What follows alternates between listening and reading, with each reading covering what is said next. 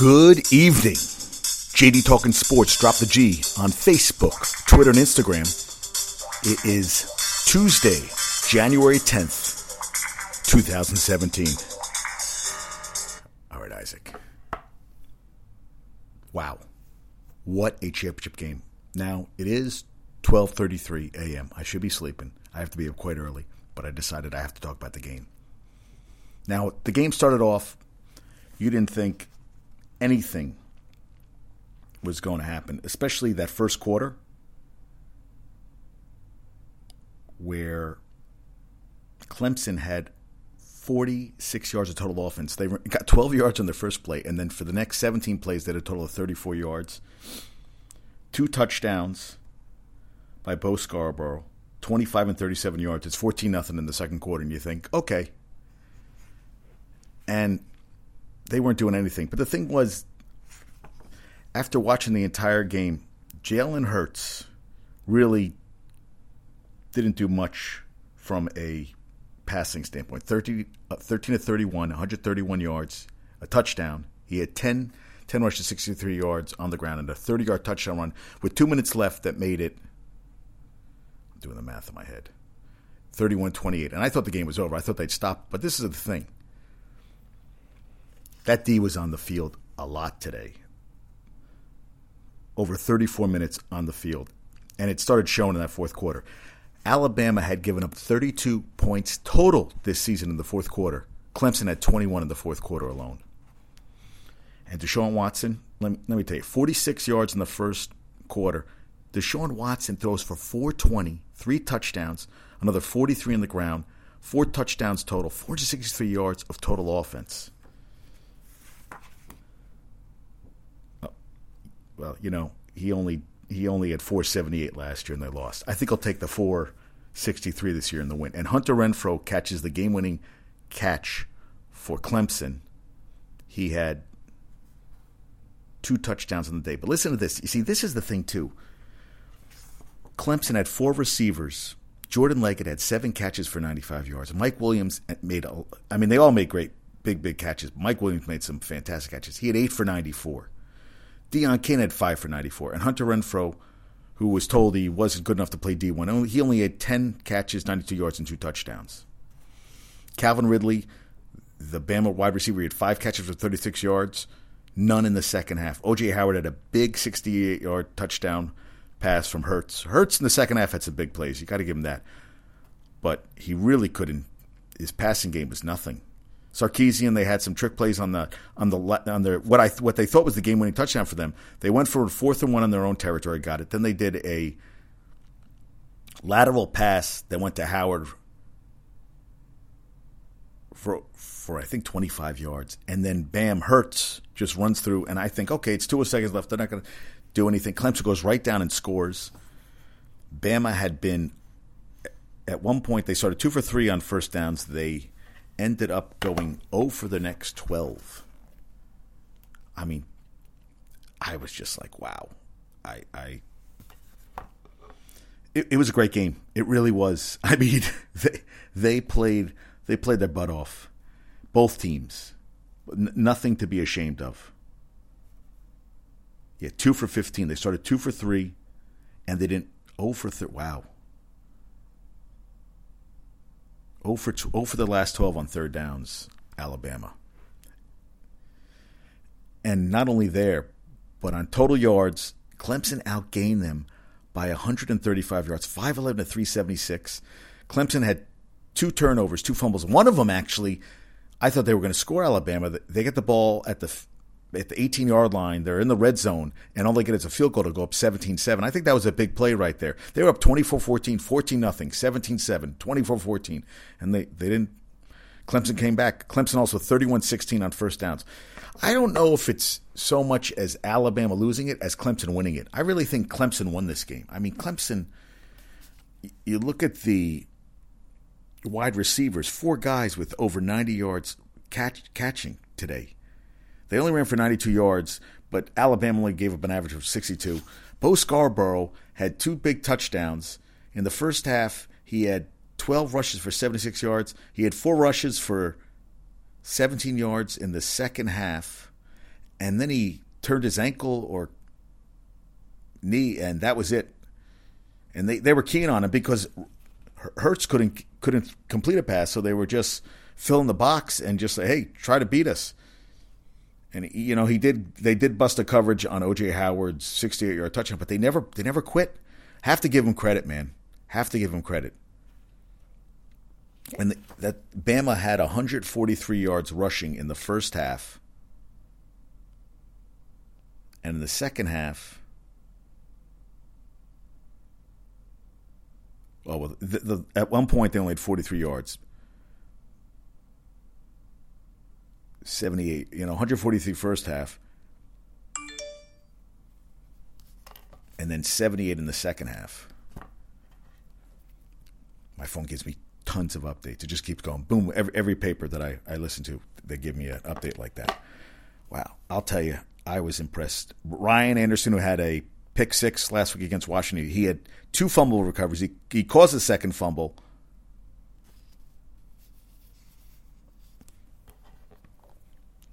I mean, just some great plays. I mean, great plays. I was, on Wayne Gallman.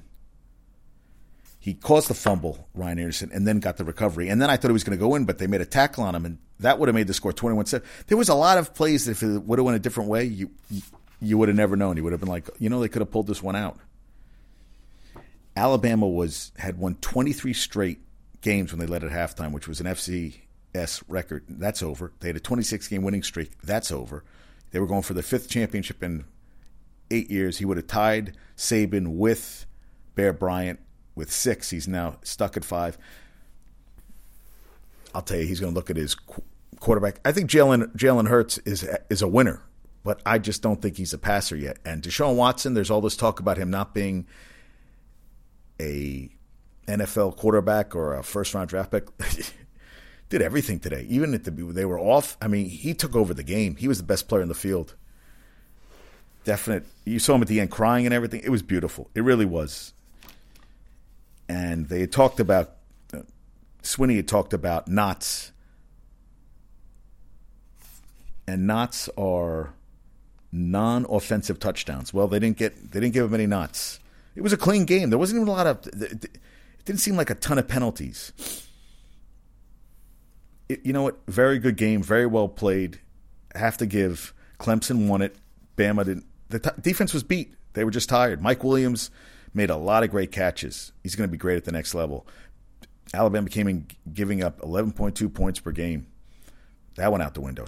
I mean, that one stat, 32 points all season in the fourth quarter. They gave 21 in the fourth quarter alone today. Says something, right? Wow. Yeah, I'm very impressed. Very impressed. And Deshaun Watson this year talked about he had 17 interceptions coming in the game. They talked about nope. Played a clean game. I'm excited. Congrats, Clemson. First championship since 81. Danny Ford was your coach. My buddy Scott is a Clemson grad. He must be going crazy. Congrats. Great game. Ends a little too late. I'd like them to start a little earlier, but because of the West Coast, it'd be nice if the game ended at a reasonable hour. 12:30 is kind of late. All right, there's other stuff I wanted to get to quick today. Giants. All that came out after Odell Beckham after the game punched a wall and then hit the wall with his head.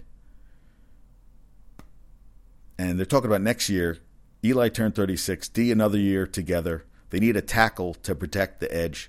Eric Flowers was not getting the job done this year. A lot of penalties, a lot of sacks given up. He was getting hit a lot. They need to work on that. JPP wants to re-sign but doesn't want a one-year deal. And he said if the Giants had advanced against Green Bay, he would have played in the divisional round. He says, I'm out here doing it with 7.5 fingers. He's correct on that front. He was missed. He was missed in that playoff game, especially on that touchdown to Adams where I counted 9 Mississippis. I read in the paper that said 6 Mississippis. That was 9. He had all the time in the world out there, Rodgers. Victor Cruz, he absolutely wants to stay with the Giants in 2017. He said, "This is home. I don't want to know anywhere else." You know what? You shouldn't know anywhere else. But the thing is, you're not getting a lot of separation. But he was on the bench at the end of the game, and he had a couple good plays, caught a couple passes. He's a possession receiver. He's a veteran. If not, hey, Jets, pick him up. That's what I say.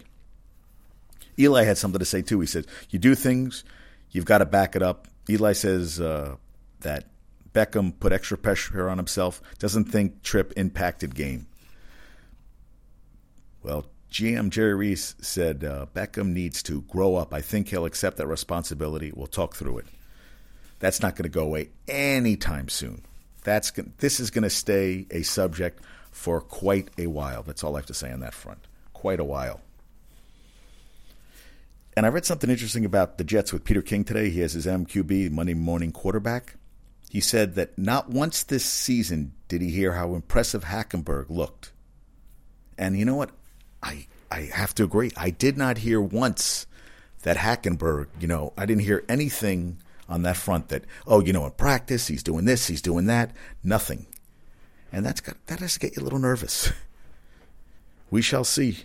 Mitch Trubisky, the UNC grad, he went pro today. He is rated as the number 1 quarterback. Now, the Jets have the 6th pick, and I don't think he's going to be available at the 6th pick. Oh, and Curtis Samuel, who they call Percy Harvin 2.0, he also declared for the draft today. I like him. Kid out of Brooklyn. Went to the Ohio State. He's going to be a good one, too. Jets, a lot of things to fix, but definitely quarterback. Knicks, lost again, 110-96 to the Pelicans at the Garden. Carmelo was ejected.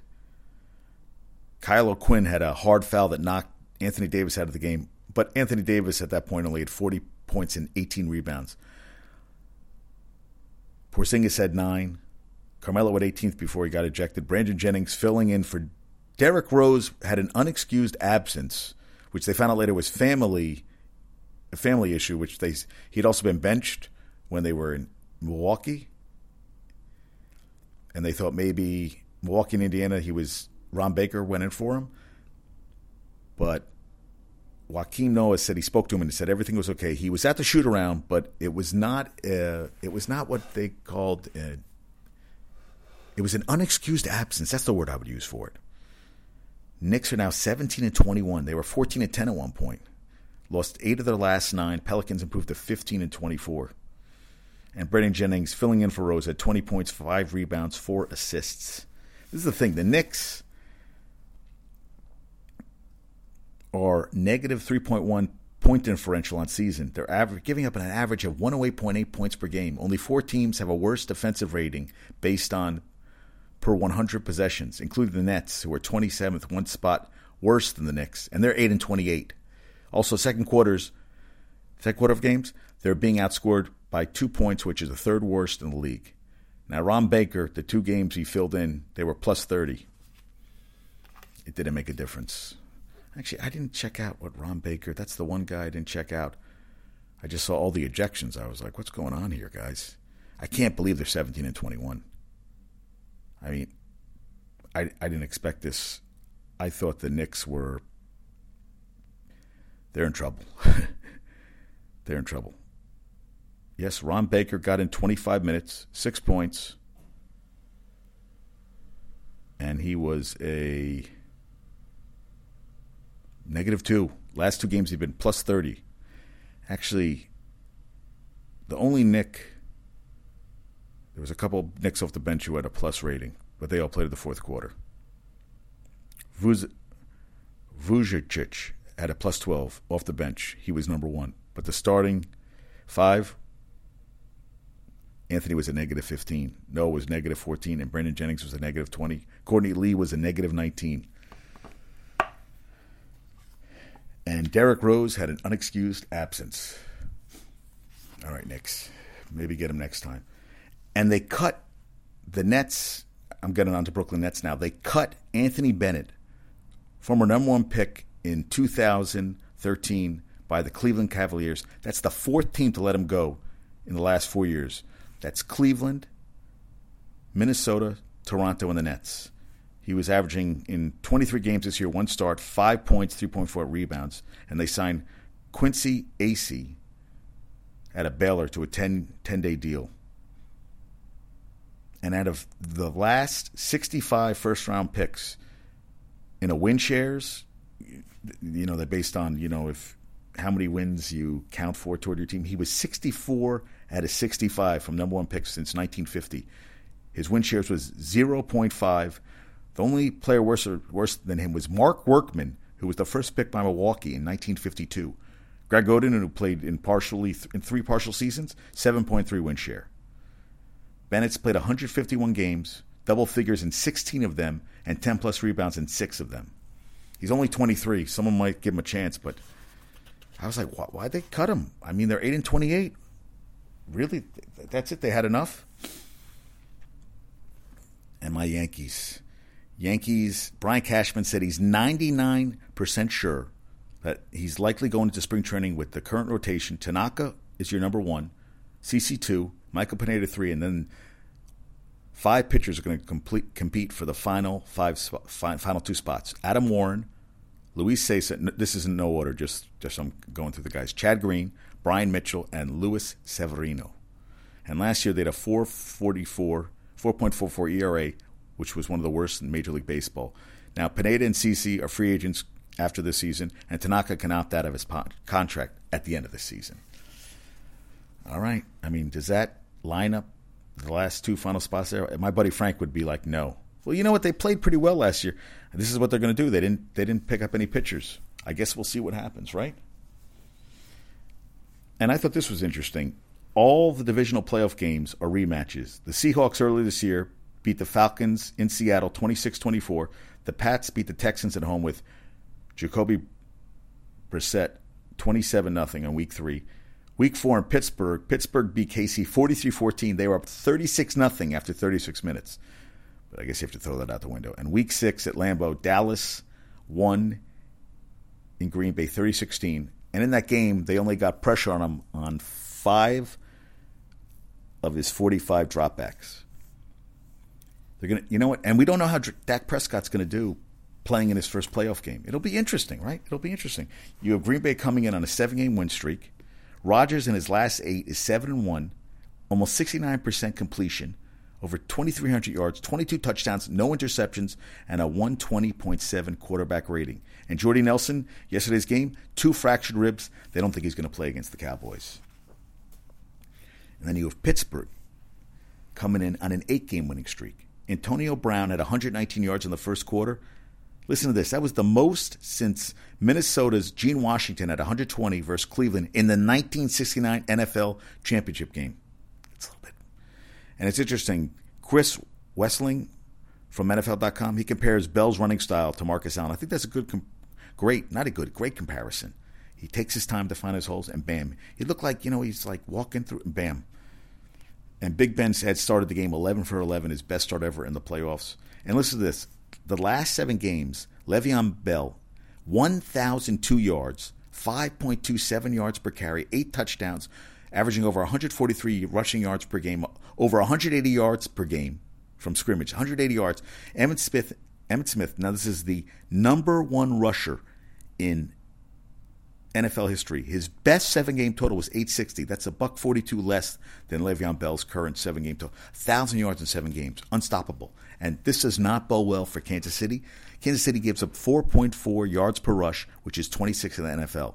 And this is a guy who came off, you're talking about Bell, came off $167 this past week against Miami.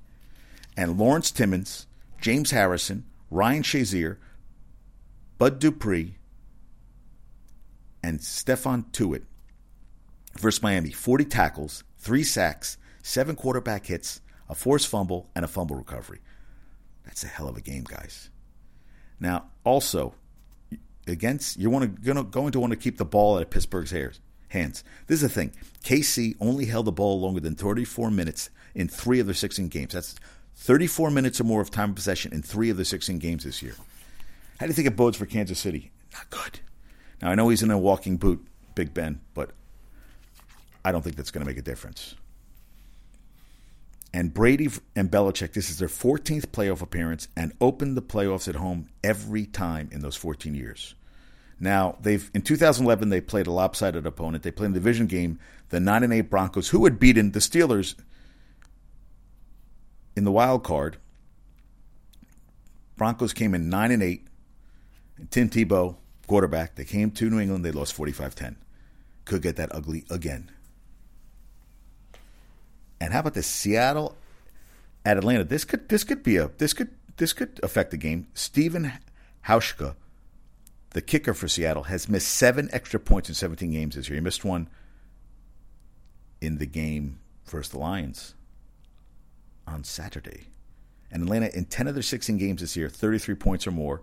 Devontae Freeman and Tevin Coleman are averaging 4.6 yards per carries.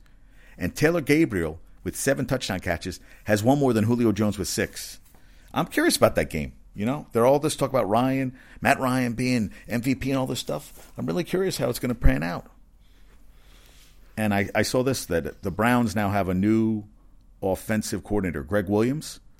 He's going to fix their 4.6 yards per rush they allowed this year. Also 36 passing touchdowns they allowed. And Jamie Collins, if he comes back, he's going to work on getting that lack of discipline out of his game, which actually got him out of New England. And the Bucs, why you don't draft a kicker so high in the draft. Robert Aguayo out of Florida State, they took in the second round, only made 71% of his kicks this year, and also 4 of 10 beyond 40. And listen to this, the 4 best kickers in the league. One of these 4 were drafted. Adam Vinatieri, Dan Bailey, Steven Gostkowski, and Justin Tucker. I thought Tucker was drafted. No. Gostkowski, Memphis, 4th round, pick 118, 2006 out of Memphis. How about that? Aguayo was the worst kicker that played every game this season. Just goes to show you got to be careful. And the Niners looking to reinvent the culture. They got to do significant rebuild. Key is the patience. Patience. They have a new stadium, fans staying away, need a coach and GM on the same page, which has been a problem the last couple of years. Now, the NBA yesterday, James Harden had his 10th triple-double on Sunday night. 40 points, 10 rebounds, 11 assists. Rockets are 30-9. D'Antoni's doing the job there. And the Warriors are considering signing Monk Dunleavy if he gets a buyout with the Hawks. We shall see. The rich get richer, huh? Baylor, number 1 for the first time ever in the AP poll in men's basketball. Kansas 2. Nova fell to number 3 from number 1. Number 4, UCLA. Number 5, Gonzaga. And UConn women, of course, number 1 again. Number 2, Baylor. How about that? Baylor 1 and 2 in the opposite polls. How about that? And Kentucky drops out of the rankings for the first time in 132 weeks. I thought that was pretty cool. Now, they had the Hall of Fame class. I saw Steve Spurrier today. 4th ever coach enshrined as a player and a coach. Also Peyton Manning, Matt Leinart, and Marshall Faulk. Now, I thought Peyton Manning, I know he never won the Heisman. And I found some interesting stuff about him. He took over as starting quarterback his freshman year following injuries to Jerry Colquitt and Todd Helton. Todd Helton, remember him? He played with the Colorado Rockies for a long time.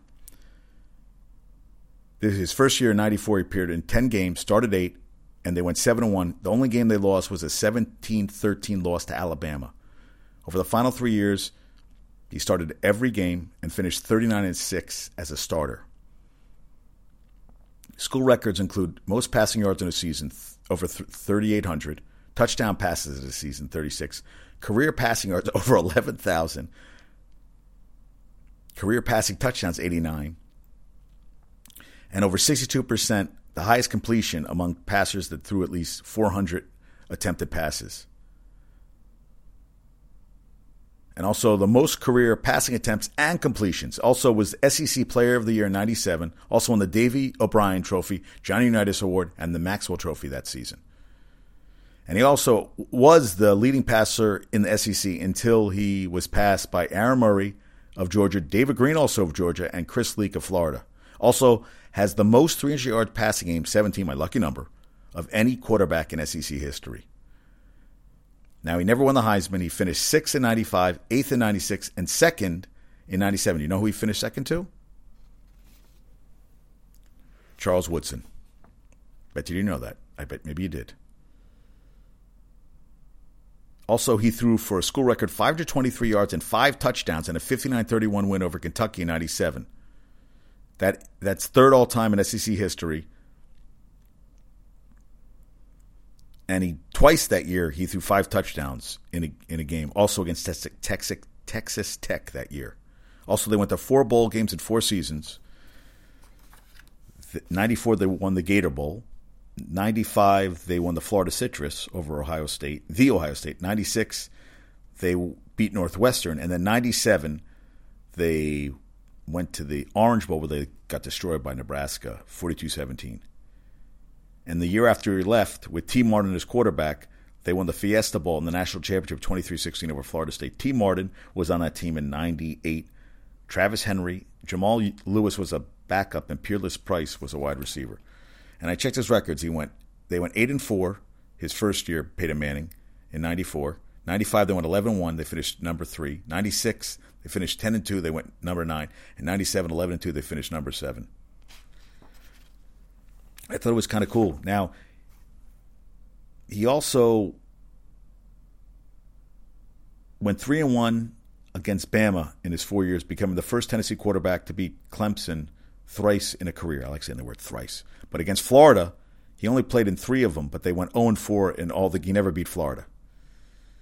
And he was the first Tennessee player selected number 1 overall since running back George Cafago was taken by the Chicago Cardinals number 1 in 1940. And they retired his number 16 jersey in 2005.